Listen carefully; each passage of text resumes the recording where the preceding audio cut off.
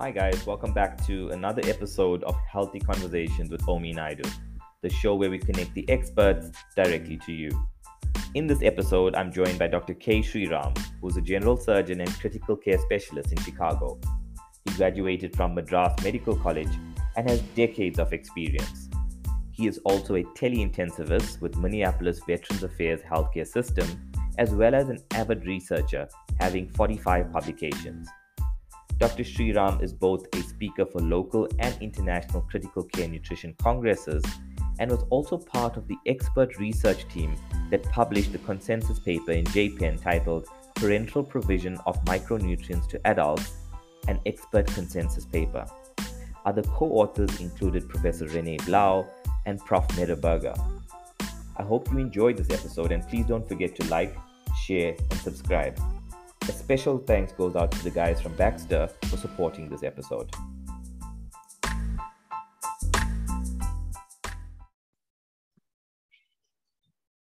It's a warm welcome to Dr. Sriram, and thank you for being on the show. My pleasure.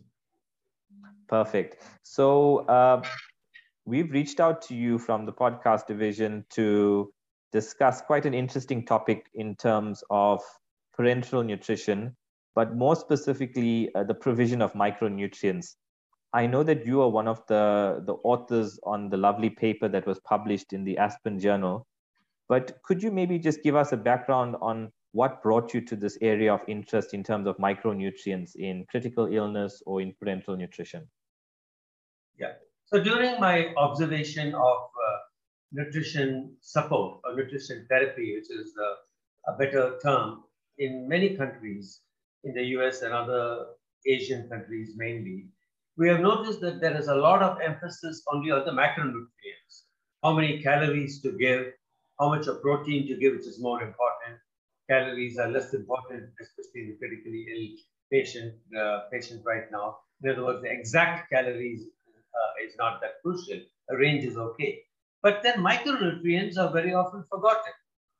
And when you have a patient who is on enteral feeding and gets at least 1500 cc's of an optimal scientific formula, then you will find that micronutrient deficiencies really don't occur as often as you might think.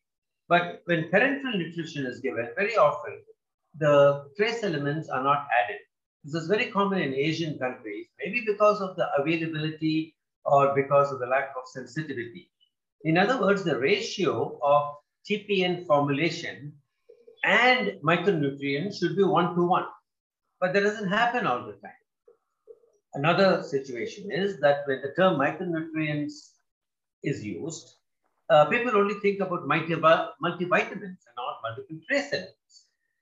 So when you say micronutrients are important, it means both vitamins and trace elements.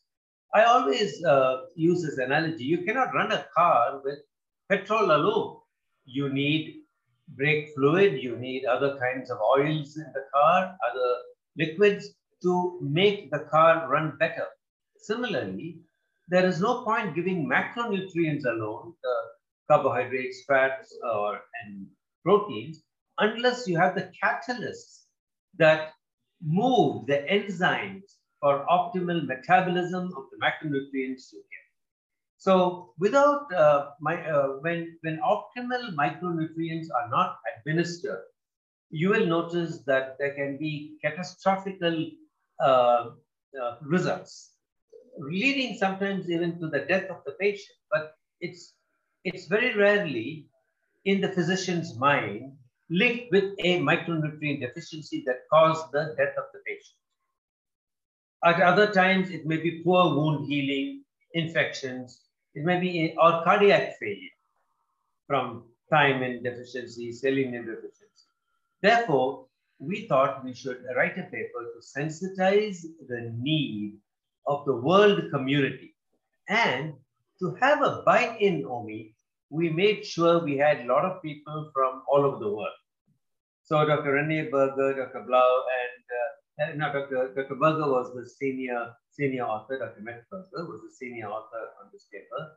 And Dr. Blau, from your own part of the world, and we were some of the lead authors. We had people from various parts of the world. Therefore, we don't want anybody to say, oh, this is a paper from Europe or this is a paper from North America, because nutrition support is the same. Whatever is the way, the color of your skin or whatever accent with which you speak English, nutrition support is the same.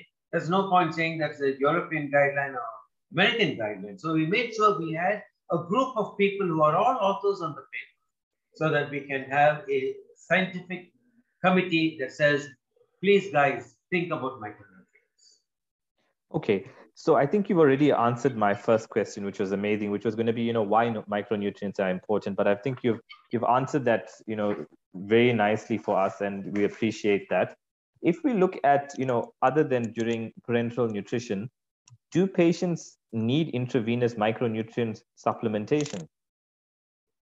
Okay, that's a very good question. When a patient is on enteral feeding, let's separate the two, which is 90% of the nutrition support we give in hospitals, even in many US hospitals, is enteral feeding, early enteral feeding, not waiting for bowel sounds, not waiting for passive flatus, the enhanced recovery after surgery protocol. 90% is enteral feeding. Therefore, complications from surgery and other critical illnesses becomes less, and therefore the need for parenteral nutrition because of gut failure is decreased. So when you give 1500 cc's of an enteral formula, you have already reached the goal. And many of the scientific formulas contain sufficient micronutrients, both multivitamins and trace elements, to meet the daily requirements of the patient. Okay. Now, where you have to be very careful when I say scientific formulas. There are hundreds of bogus nutrition products sold all over the world, including Western countries. We are not talking about the bogus nutrition products. We're talking about a true scientific formula. So that is very important. But if you give 1500 cc's of most of these formulas, you will find that the enteral feeding for that day will provide the micronutrients you need for that patient. Now, the problem that arises in many Asian countries, which I've noticed, and South American countries, is because of the feeling that scientific formulas are more expensive and kitchen-prepared blend-rice diets are cheaper. Many hospitals actually use kitchen-prepared diets, a practice that has been abandoned years and years ago for various reasons, which we can discuss a little bit further in our discussion. But especially in the critically ill patients, there is absolutely no indication. In fact, I would sometimes even venture to say it is very bad medical practice to use kitchen-prepared diets. When you look at all the complications, when you look at the time taken to prepare it and the wastage, many studies have actually shown that kitchen-prepared diets are more expensive than the scientific formulas. So these are two things we have to keep in mind, that the scientific formulas must be used. The volume must be at least about 1500 cc's because they have the micronutrients in a bioavailable form. When you use the kitchen-prepared diets, the food scientists will say that so much of this feeding contains so much of iron or selenium or zinc or vitamins, but we don't even know whether it is in a bioavailable form. So now, recently, the European Society has actually come up with a statement, and there's another very nice paper by Dr. Berger that came out in January of 2022, indicating that even if we give enteral feeding to a patient, and if it takes 2 or 3 days to reach the goal, it's almost impossible to reach the goal immediately in a critically ill patient. Therefore, they have recommended, very interesting, that you should give patients extra time in for at least the first 3 days of ICU care. And we have started doing that. We've been doing it earlier, but now that the Europeans, especially when a person of Dr. Berger's caliber says it should be done, we feel that we should be doing it. You see, either enterally where possible, if not parenterally. And the reason is thiamine deficiency is not unknown in critically ill patients. Whenever you have a patient with unexplained lactic acidosis, we think thiamine deficiency. I never make a diagnosis of delirium in the ICU unless the patient has got enough thiamine. Of course, it is true that it is more common in alcoholics. That's true, but not necessarily so, especially when you're giving a high carbohydrate diet. And so it is kind of important for us to really understand that that recommendation of giving micronutrients for the first 3 days of ICU, to give time in. If you haven't reached a goal of ventral feeding for, let's say, 3, 4, 5 days, then you may have to give supplemental parenteral time. Not primary, supplemental parenteral micronutrients, both trace elements and multivitamins. Okay. So that is the recommendation. Invariably, because of the cost involved and because of various other problems in the formulation, I think giving enterally is fine. There are various vitamin preparations available, and there are various trace element preparations available in the market for oral use. They can be powdered and they can be given beautifully through an enteral or nasogastric or even oral. Just because a patient is on parenteral nutrition does not mean that they cannot tolerate some amount oral. TPN would have been started because you haven't reached the goal orally or enteral. So at least in nutrition support, that component of nutrition therapy, the micronutrient component in many patients can be given using the GI. Okay, thanks for that explanation. And could you maybe just talk us through the conditions that maybe would need intravenous micronutrient administration, even though the patient might not be on parenteral nutrition? So the ones that come to mind are, your renal replacement therapy patients, those with those high output fistulas, burns, gut surgery. Could you give us some ideas as to how the supplementation should be, or what should we be looking out for? So, as far as possible, we have to use the GI tract, as far as possible. However, if there is a duodenal fistula, for example, not fistula from the bile duct, or the liver, but from the duodenum, then there is a huge amount of stuff coming out, and whatever you take orally is going to come out of the leakage from the duodenum. So wherever possible, you have to use the gut. If it's a distal fistula or if it is a colonic fistula, it doesn't matter at all, because you will be able to be sure that the micronutrients are absorbed in the GI tract. Remembering that even the stomach can absorb some micronutrients. Okay. When that is not possible, then parenteral nutrition is needed. There are some conditions where you may need more micronutrients. Now, you may remember the other paper which was published in ESPEN Clinical Nutrition, where I was a co-author, and the main author is Dr. Gudi Vada. That was published late last year, where we showed that there is absolutely no evidence to give more micronutrients than what the daily allowance is needed. There's no indication at all to give anything more, especially during the COVID crisis. You know how much of misinformation has been spread among the public and among the medical personnel. So, you don't, in the majority of conditions, you do not need to give more than what is recommended daily, either enterally or parenterally. But in answer to your question, there are indeed certain conditions where you need to give extra micronutrients, either enterally or parenterally. In those situations, invariably it will be parenteral. So what are they? Burns is one typical condition. Most of the burn surgeons use extra zinc and vitamin C. And it is given intravenously too, because there's a lot of feeding intolerance. Even they, as far as possible, you try to give it in. But if you're not able to reach the goal, then you might want to give it parenteral, especially zinc, because zinc is absorbed mainly the duodenum and the proximal jejunum. Another condition where you would give more will be renal replacement therapy too. But in renal replacement therapy, the problem is how long has this continued? In other words, just because a patient was started on renal replacement therapy, you don't immediately have to give supplemental therapy. Or you don't need to give supplemental micronutrients to the patient. We're not talking about parenteral nutrition. We're talking only about supplemental micronutrients, either vitamins or trace elements. They need not be given. But if it is a long-term condition, then you have to first document the fact that micronutrients are deficient. Now, therein runs a big problem. That is why many nephrologists and folks involved will empirically do it. What is the problem? Serum levels are not very reliable for most micronutrients.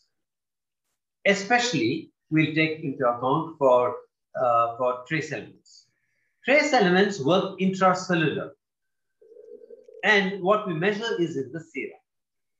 To make matters worse, especially in very sick people who are the ones who need nutrition support, there is a sequestration of micronutrients into the reticuloendothelial system.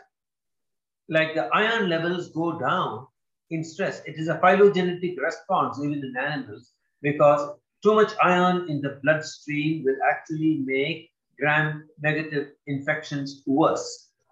And therefore, the body has learned to adapt over the centuries of adaptation, even in animals, to sequester. Zinc levels go down in stress too. So what's the point of checking a zinc level in a patient who's really not deficient and then saying it is low and giving them extra zinc? So that becomes an absolutely a very, very big problem of multiple trace elements. Not to mention that you have to collect it in a right sample, not all the labs do it. And then the results come back 2 weeks later after sending it to a reference lab when the patient is may no longer need, is out of the woods, or maybe has not even survived those 2 weeks.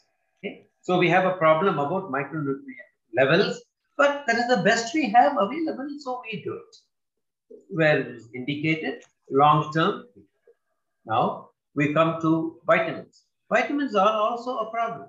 You take vitamin E, there are so many isoforms of vitamin E. If you want to check for vitamin A levels, are we going to check what form of vitamin A, beta carotene, or what actually are we going to check? Vitamin C, yes, you can get. Thiamine levels, very difficult to get because it is not the serum thiamine. You've got to get the thiamine in the RBCs, intracellular thiamine levels. It's not easy to get at all. Vitamin D is a huge problem. There's absolutely no evidence that you even need to check vitamin D levels in critically ill patients. We have shown in some publications that vitamin D levels go down during the resuscitation of critically ill patients. So many of the vitamin D studies are absolutely flawed, in my opinion, and in the opinion of many other people. Publications that are often quoted, in fact, where they have checked the vitamin D levels 3 days after the patient was admitted to the ICU, and the level already got diluted. So if you look at the meta-analysis, there is no reason to check vitamin D levels in a critically ill patient.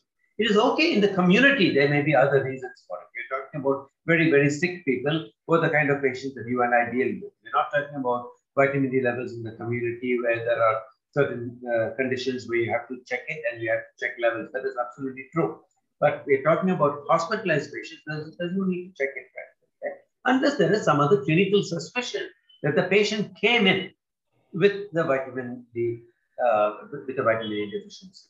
Therefore, I would say the short answer to your question is yes, there are conditions. True, we have to always rely on serum levels, but the serum levels are not very reliable. And therefore, it is okay for experienced physicians and dietitians to give empiric extra multivitamins and trace elements, knowing the pathophysiology. For example, in renal failure, you may not want to give too much of vitamin A because vitamin A toxicity can occur. Similarly, vitamin D, what form of vitamin D do we give? Because the kidney does not really help in the hydroxylation to the 125 form, you see? So we have a little bit of difficulty in understanding those specific conditions. Those are the conditions in which you need to have proof that a deficiency does occur, and those are the patients in whom you need intravenous micronutrients, both vitamins and trace elements. Okay, thank you for that. And it comes across as this topic is quite a complex one where, you know, there isn't reliable markers to identify a deficiency. There isn't, besides the markers not being there, if they are, you know, the timeline to get the results are quite, you know, as you said, obscure, where maybe even the patient might have demised by the time you get that result. And does it really change your treatment? But I like that you say that, you know, we should anticipate, you know, as opposed to trying to identify something that we might be difficult to be finding, we should anticipate it based on the clinical condition of that patient and supplement accordingly. Yeah, but everyone on nutrition support should get at least what is daily recommended. Okay. Okay. There's no need to give anything extra empirically, but everyone, the micronutrient component should be the same. Now there, I have to add something that's very interesting. So I've gone to some hospitals and I'm told, oh, the patient is getting the patient is getting vitamins and trace elements. Okay, so I some years ago I was making rounds and a young person had congestive heart failure for reasons that were not clear at all. You know, patient was getting thiamine, and we knew that selenium deficiency can cause cardiomyopathy. So I asked, and this was presented as an abstract in one of the European countries, never published as a paper. Now, so I asked the pharmacy, what kind of micronutrients, what kind of trace elements are you using? And he brought the vial. It was a multiple trace element 4, zinc, copper, chromium, and manganese without selenium. So even the pharmacy have forgotten to add selenium. The patient had typical selenium deficiency. Would you believe that? And then we get the intravenous selenium, and lo and behold, the congestive heart failure disappeared. We have chest X-rays and echocardiograms to prove it. Now, more common among the vitamins, there have been conditions where we suddenly find somebody whose INR is elevated, the international normalized ratio, or the prothrombin time is elevated. Why? That can occur because of vitamin K deficiency. And the dietitian said, no, we are giving the patient B complex. Just B complex. You see, it is not multivitamin. It doesn't have vitamin C. It doesn't have various other vitamins. When you make sure that it is a multivitamin, it has to be a true multivitamin. And quite often, folic acid is not present with it. Vitamin K is not present. It is only about 10 years ago that the US FDA insisted that all parenteral vitamin products should contain a minimum amount of vitamin K. Earlier, it wasn't even added. So now, what you'll find is, you'll find a patient going to surgery or some other procedure with, if they check coagulation, the coagulation is normal. The patient gets a lot of fluid and then comes back and starts bleeding. And then we find it is because of vitamin K deficiency, and people scratch their heads wondering, how did this patient develop a vitamin K deficiency? The reason is there is no storage form of vitamin K in the body. It is either produced by the gut bacteria or by the food we take. If both are absent, the patient gets vitamin K deficiency, and the INR, or the prothrombin time, has a level of sensitivity. It doesn't pick up a deficiency, a subclinical deficiency. It doesn't pick up. The patient goes to surgery, comes back with a lot of fluid, starts bleeding, and then goes on to die. Now, a smart dietitian would tell the surgeon, without being afraid of anything, because that is what they would do for their own family or for themselves. Madam, sir, the patient has not eaten for 4 or 5 days and can be vitamin K deficient. You know, and therefore, please give 20 milligrams of vitamin K 2 or 3 days before you take the patient for an elective surgery. Then the surgeon would tell the dietitian, well, who are you to tell me? Then I urge dietitians to say this to surgeons. I'm a surgeon myself. Doctor, I know what I'm trying to tell you. You know, this is important for the patient's safety. If that doesn't work, Omi, on the humorous side, I would tell the patient, I'd ask the dietitian to tell the patient, discharge against medical advice and go to another hospital and another surgeon. Because Can you imagine, Omi, something a dietitian now picks up vitamin K deficiency, insists on vitamin K for elective procedure, delays it by 3 days, a difference between life and death. Absolutely. Just because of a simple thing that the intervention may not cost you so much, maybe a couple of dollars. That's a classic example. I can give you several more, but here is a classic example. Thank you for sharing that, Dr. Sriram. If I could take a step back, we're going to rewind completely now. And can you, for our listeners, let's go through it in a nice, simplistic, easy to understand manner. The difference between supplementation, repletion, and to complement. You know, very often we're saying we're supplementing with micronutrients, but are we actually supplementing or are we just replacing? Could you just help us understand the terminology? The word replacement is easy. If you think there are losses more than what is being lost in the body, then you replace it. You empirically replace it. Classic examples will be zinc in bile. Similarly, when you have a bilious leak that can occur from bile duct surgery or for whatever reason, the bile has a huge amount of zinc because of the enterohepatic circulation. And so we have, we have actually given extra zinc. There have been situations where a patient with a bile leak has a skin rash. And the dermatologist comes and says, well, this is a non-specific dermatitis, gives some steroid ointment and collects his fees and goes away. And the dietitian says, oh, no, that is zinc deficiency. And indeed, the truth is you give intravenous zinc and the rash disappears. You see? Okay. So, there is a specific condition. There is repletion. You know that there is an extra loss and therefore you replete it. Okay? Complementing, the term complementing is that you haven't reached the goal of enteral feeding. And therefore, you complement this. You kind of complement whatever so that you come to whatever is really needed. The word supplementation usually implies pharmacologic supplementation.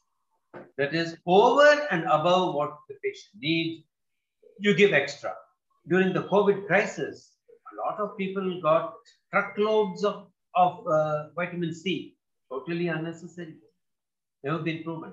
Truckloads of zinc, intravenous as well as parenteral zinc, totally useless, and because everyone was scared about it, patients would come and demand it because of a lot of misinformation. And so that is the term supplementation. Okay. So I would, to simplify matters, I would tell our audience, think of supplementation as a pharmacologic supplementation in pharmacologic doses over and above the daily requirement.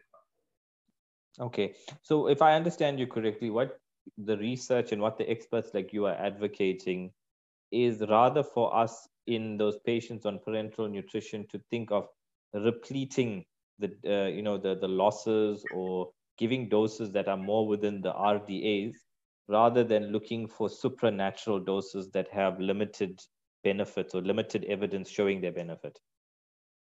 Correct, absolutely.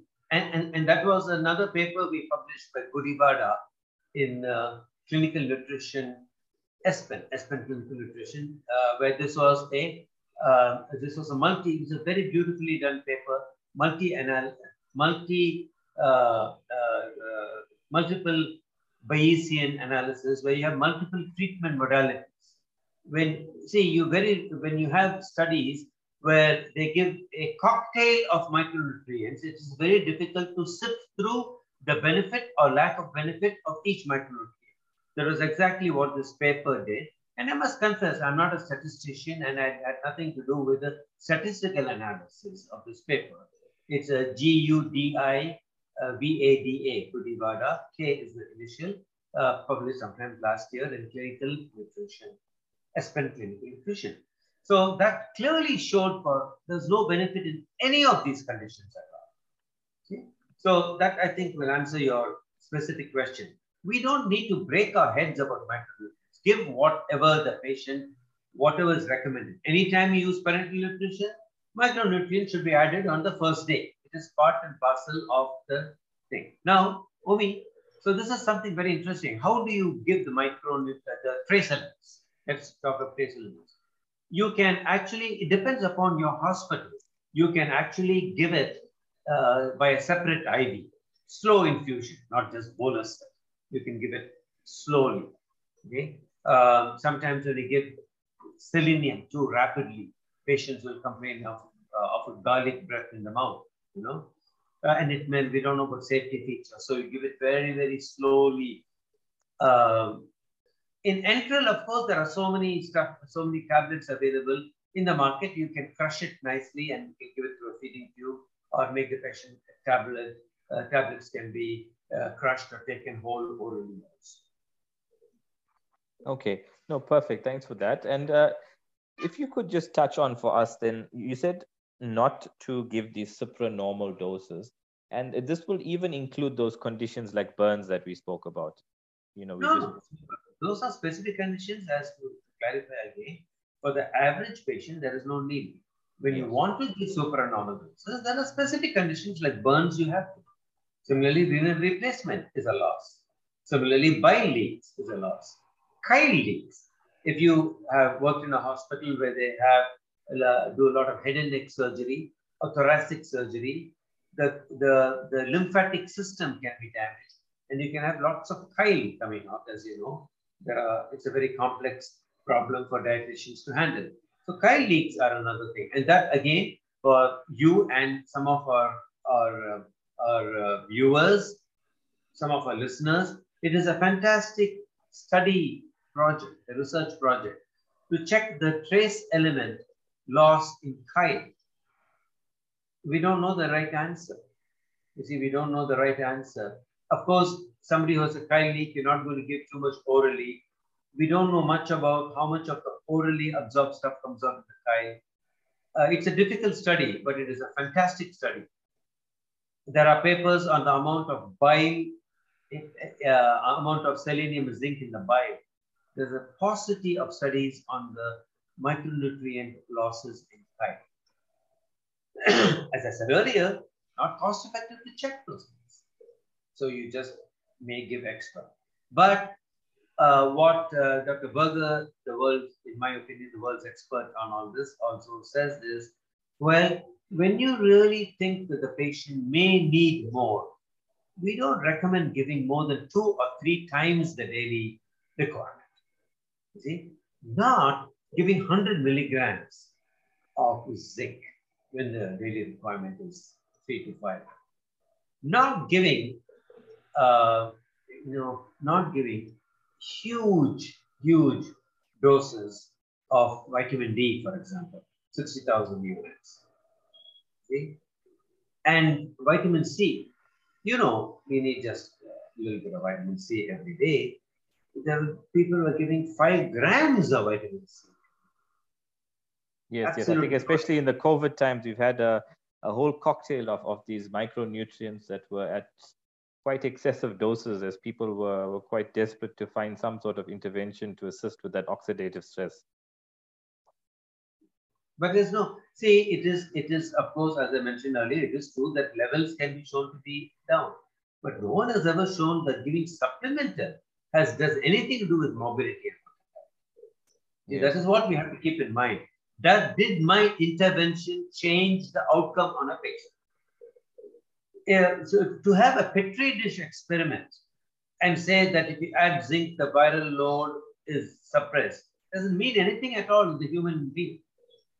Animal experiments don't mean anything. Murine models, bovine models, cats, dogs, don't mean anything. It is a human.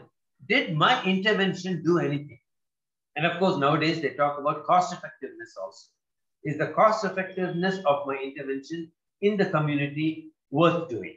And of course, the answer is clearly no, as shown in the meta-analysis, which I mentioned earlier, and various other studies. Yeah, no, I fully agree with you there, Dr. Sriram.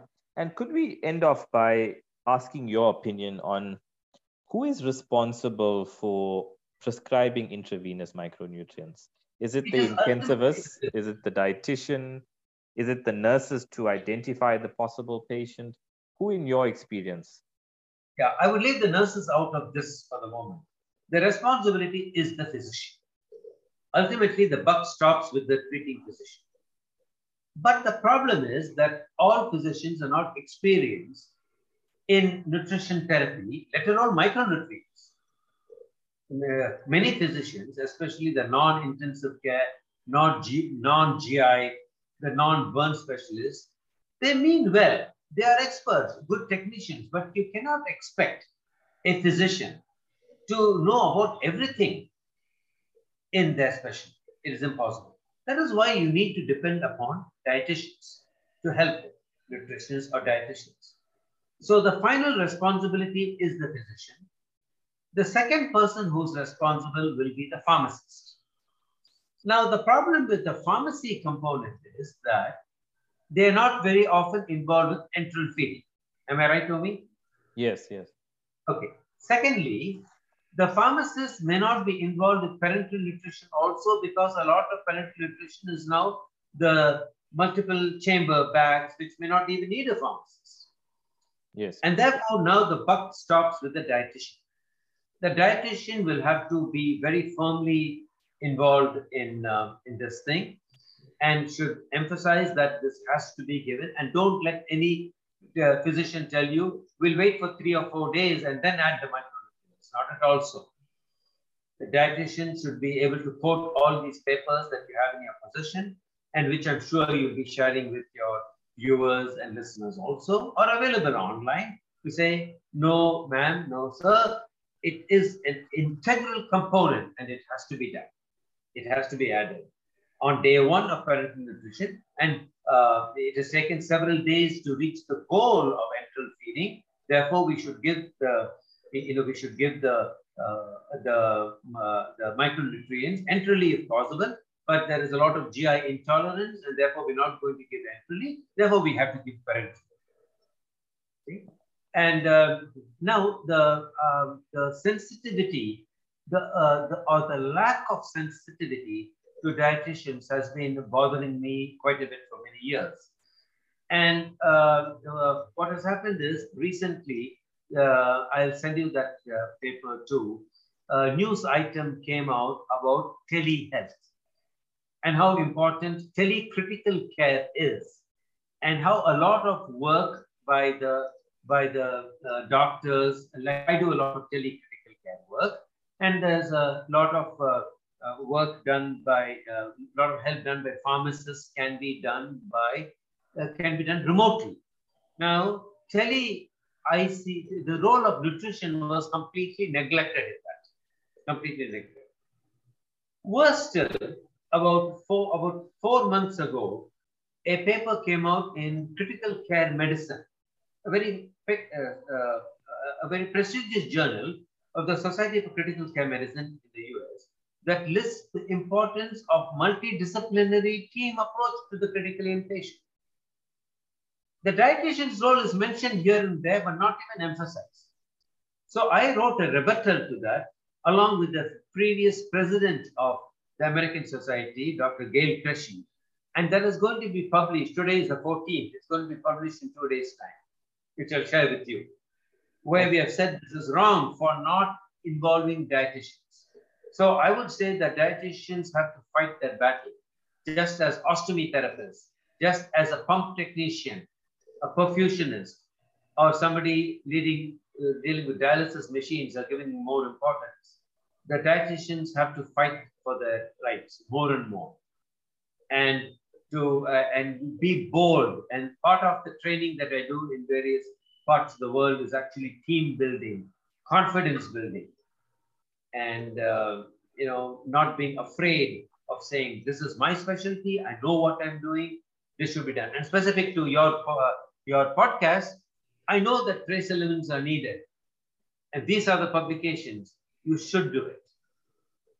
Perfect. Thanks for that, Dr. Sriram. I think you touched on something very important, that essentially we are also advocates for the patient, and it's our role as a nutritional professional to really advocate for good, sound nutrition.